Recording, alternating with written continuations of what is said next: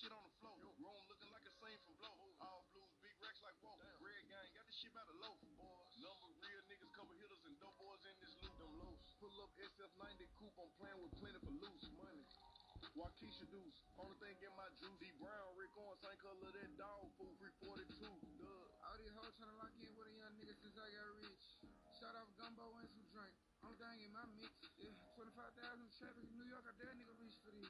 Niggas be talking tough as hell till you bump down on them with that switch. Nigga, my life so lit right now, I might pull a Hannah Montana around this bitch. I be telling them hoes my shit, I ain't with that baby mama shit. Nigga, this shit break gang, the low boys finna take over the industry. Walking through the airport with 17,000, the police ain't taking shit. They know I'ma do some shit. I be telling my city, I just rap, but bro, them got this shit.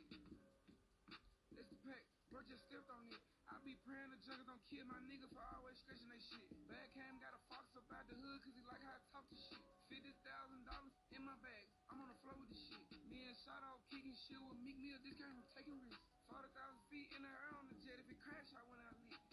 Yeah, you niggas ain't smoking it. 100 pounds of shot off, got my wrist looking like Lucas shit. Gumbo on my pinning, it look two-tone when that Cuban hit. I'm trapping, fuck this music shit. They trap me, send a booster hit, we shooting. Encountered each other. The latter had a pair of extracurricular goals on his business trip to LA to fund weed and meet Tupac. But local Bill got a hold of Tupac, who invited him and his party to his house, which shared with him a big freezer bag of the cleanest vegetables I've never seen. According to Uptown Record intern Dan Smalls, who was part of the group, Tupac got them high and pulled out a green army bag filled with handguns and machine guns. So now, here we are in this backyard running around with guns just playing, continued Dan Smalls in the video. Luckily, they were all loaded. While we were running around, Pac walks into the kitchen and starts cooking. He's in the kitchen cooking some steaks. We were drinking and smoking, and all of a sudden, Pac was like, "Yo, come get it." We go into the kitchen, and he had steaks and fries and bread and Kool-Aid. And we just sitting there eating and drinking and laughing. And you know, that's truly where Big and Pac's friendship started. Big slept on Tupac's couch whenever he came back to California. When Tupac was in New York, he came by Biggie's neighborhood, picking him up in a white limousine and throwing dice with the locals.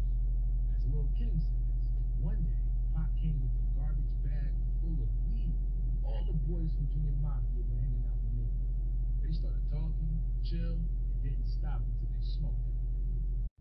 "Who is this?" And Biggie said, "Chill out, that's my girl."